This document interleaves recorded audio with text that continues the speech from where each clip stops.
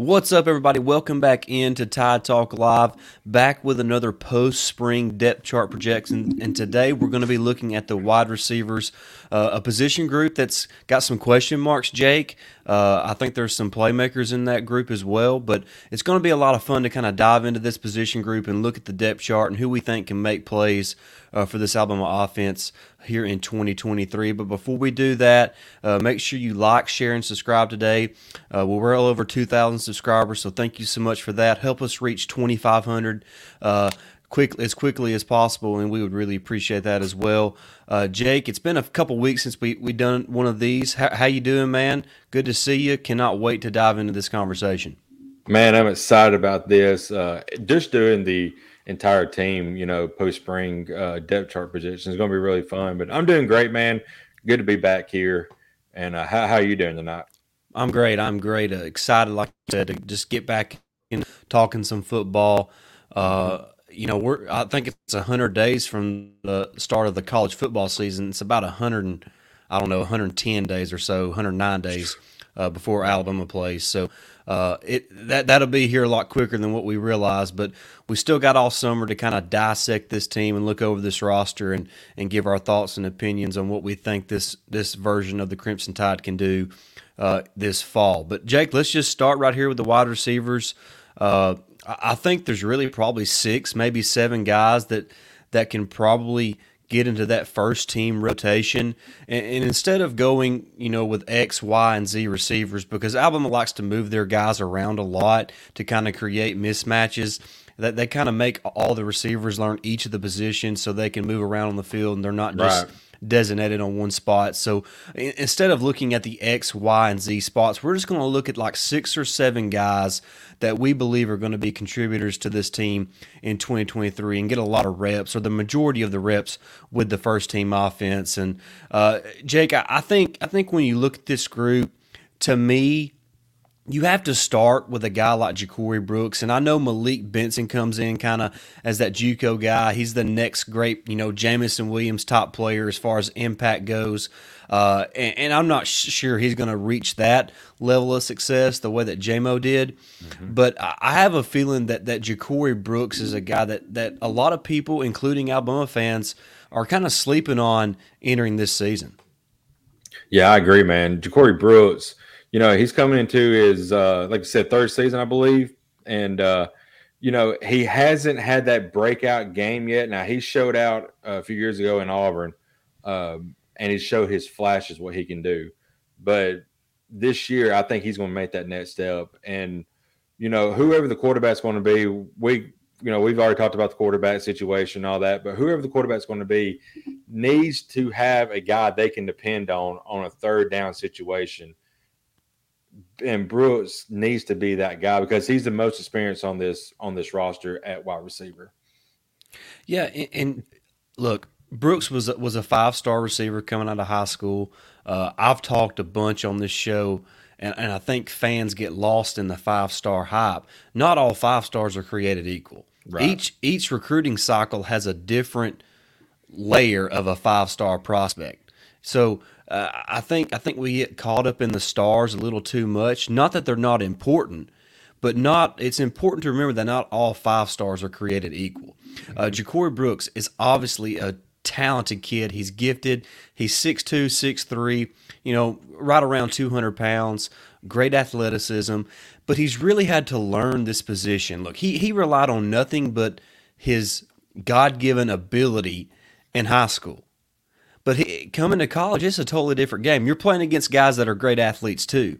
So you have to learn the nuances of the position. You have to learn how to run routes, the correct feet to take your break in. I mean, there's so many different things that you have to learn at receiver, how to block your guy. So Ja'Corey Brooks is kind of putting that all together. Now that he's had 2 full seasons under his belt in Tuscaloosa, I really believe that his junior season is going to be a year that is a breakout year for him, and he really shows that 5-star potential that he come out of high school with, and I'm excited to kind of see what he does there.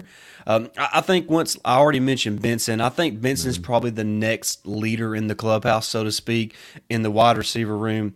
I know you're probably wondering, what about Jermaine Burton? Well, Jermaine Burton's just one of those guys where he's not a great player. He's good kind of when he wants to be. Too many drop passes, too many inconsistencies in his route running, in his, I don't want to say his effort, but just he doesn't seem to always play the same way every game. He's too up and down, and when you're not consistent, you're not going to see consistent playing time. So I think the next guy in line is going to be Malik Benson, the JUCO guy from Kansas City, and I really believe that he's destined to be a star for this Alabama offense. Yeah, Benson looks like he's going to be the dude. And but we always talk about you can't coach speed. You talk about that kid's got speed. So I'm excited to see what he can do in the open field. That was one thing that kind of hindered Alabama last year, was we didn't have the guy to go over the top to open up a defense. So having that threat is going to be key. And then you have other guys. You mentioned Burton, but like Kobe Prentice coming back, who played a lot last year. Kendrick Law, Isaiah Bond, some of the guys who can play that slot receiver. That Benson goes deep, Ja'Corey Brooks does like a 10-yard out or something. Then the other ones in the slot does a 5-yard out or something. It's just a mismatch problem, and that's what we need out of these wide receivers this coming up year. Yeah, and I think it'll be interesting to see how new offensive coordinator Tommy Rees kind of utilizes all these young, talented wide receivers that Alabama has, because before we get too far into it, Jake, we've already talked about Ja'Corey Brooks, we've mentioned Malik Benson and Jermaine Burton, and then you get to those guys who are second-year players: Kobe Prentice, Isaiah Bond, Kendrick Law, Emmanuel Henderson. You talk about all those young guys are more than capable of making plays for this offense, and I think Tommy Rees is probably excited about what he has at wide receiver from a talent perspective, but I bet he's probably hoping to see it kind of on the field and in person once fall camp arrives. They have a little bit of time to gel together with a new quarterback, with a new offensive coordinator, and I think this fall Tommy Rees is going to get a good idea of what he has at wide receiver, and what he has is great depth. Maybe not a superstar, but he has great depth with a bunch of high-quality SEC players. Yeah, absolutely. I mean, you saw what that group could do last year, flashes, that is. Late in the season, Isaiah Bond started showing out. Kobe Prentice started showing out. And then I think Kendrick Law was one of the bright spots in A-Day. So, there's talent there. There's not a star player, but collectively with their talent, they can be a great collective unit. So I think like you said, that as a unit, they are really good. Maybe there's not that one superstar, but that could be one of those things where we say there's not a superstar yet. Right. I mean, I think there's more than one guy that's capable of becoming a superstar in that wide receiver room, and to me. Before we go too much further, Jake, you think about, we talked about there's probably 6 or 7 guys that could take the majority of the snaps with the first team.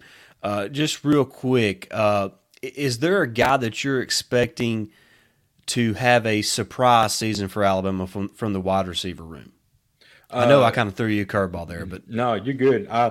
You actually brought his name up a while ago, and that's Emmanuel Henderson. He come in as a running back, and they moved him to kind of like a slot guy. But he's another guy who's got a lot of speed. So if they continue to develop him, he's got a chance to be special. And he showed flashes, I believe, as well in the A-Day game, what he can do. So, look out. He could sneak in the lineup later in the season for sure. Yeah, I wrote a piece a couple weeks ago for Roll Tide Wire, kind of doing the same conversation that we're having right now. And, a guy that I kind of brought up as a sleeper is Emmanuel Henderson. And he's like you said, he come in as a 5-star athlete. Really, most services had him as a running back. Mm-hmm. But, he shows up, he's like 6'1", 170, soaking wet. Alabama's already got a stable of backs with more on the way. And then you look at the wide receiver room, it's a little bare at that point in time when he gets in Tuscaloosa last year. It looks like the future for him is at wide receiver. He's not really quite physical enough to be an SEC running back. So he makes that move. It's totally new to him. Never played anything but running back in high school. So it's a new position, a new technique to learn. a new way of playing football for him. So he's had that learning curve. It's been a year. You can see, like you said in A-Day, he's starting to feel more comfortable at that position. And the athleticism's there. There's no question about that. He has all the physical tools that you're looking for in an elite slot playmaking wide receiver. So I think he's probably being slept on a little bit. But Kendrick Law is another guy. Coach Saban talked about him a lot this spring. Bragged on about how he was one of the leaders of the offense this spring, a true sophomore wide receiver. So that's awesome. I'm kind of excited to see what Kendrick Law does. He reminds me a lot of John Mechie. You kind of get all the dirty work done for you. A good possession type receiver. Probably not a huge burner, but a big physical receiver, about 5'11", 200 pounds. So he's built sturdy. He's built low to the ground, built almost like a running back, truthfully. But I think he'll be a really solid player. Kind of pick up those first downs for Alabama on short and on third medium. So I think those two guys right there could kind of sneak into making a breakout season, so to speak, from the wide receiver room. Yeah, I agree. And Ja'Corey Brooks, I think, like we said, is going to make that next step. He's going to be the go-to to either whoever the quarterback's going to be, and then you're going to have a stable of great guys to spell Ja'Corey Brooks when they're out there. Yeah, I think we're both kind of seeing this in the same way. How it's probably the primary guys are going to be Ja'Corey Brooks and Malik Benson. They're going to be wide receivers 1/1A or 1B, whatever it is, and then it's the other guys who kind of fill in certain roles. And I really think that's going to make for a great opportunity for this offense, because we all know that Nick Saban's wanting to get back to a more physical brand of football. Probably going to play more tight ends this year than what we've been playing the last few years. Rely on the running game, rely on the physical nature of the offensive line, and then pick your spots in the passing game with your wide receivers. So we don't necessarily need an elite playmaker out wide. It does make things easier for a quarterback in an offense if you've got one of those. And I certainly believe that there is potential for a superstar in that group. We just haven't seen it yet. But there is that potential there, I believe, from that group. And you brought it up. It's about Ja'Corey Brooks taking that next step. It's about Malik Benson doing his job, and then the rest of the guys kind of filling in their roles as well. So I'm excited to see what this group can do this fall. I know this wasn't really a depth chart, but the way we look at the receivers, it's they really kind of all play. They're all play the same position. They're all receivers. It's not just a X, Y, and Z. Alabama doesn't limit their players to just X, Y, and Z. They kind of move those guys around. So we believe that it's going to be Brooks, Burton, Benson, Bond, the four Bs. Then you got Law, Prentice, Emmanuel Henderson. I'm sure there's guys we're forgetting about. Shaz Preston. Jalen Hell, Jaron Hamilton. Taiyu Jones-Bell, a guy who's been there 47 years. And, kudos to that guy, by the way, for sticking around.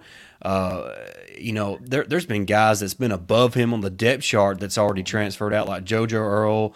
Who am I missing from last year? Aaron Anderson. Those guys were ahead of Taiyu Jones-Bell, and here Taiyu Jones-Bell is still hanging around with the Crimson Tide. That just, to me, just shows to me that he wants to play just to wear that jersey for Alabama.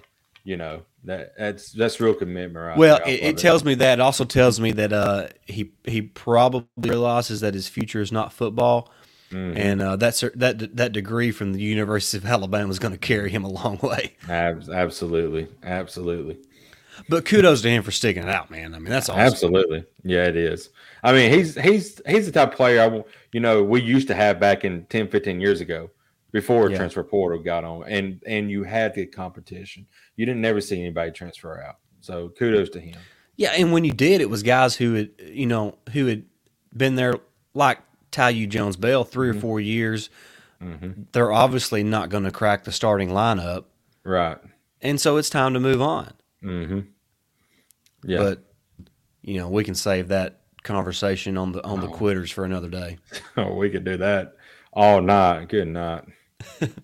But yeah, that's going to wrap up our talk on the wide receiver depth chart projections for post spring as we kind of head into the summer months before the 2023 football season. Like we said, just a little over 100 days before Alabama kicks off against Middle Tennessee State on September 2nd. Also, quick programming note: it was announced that Alabama Texas will be a night game, 6 o'clock on ESPN for Week 2. Ooh. Under the lights in Bryant-Denny Stadium. I bet those tickets are going to be outrageous. Yeah. And good luck finding a hotel room down there.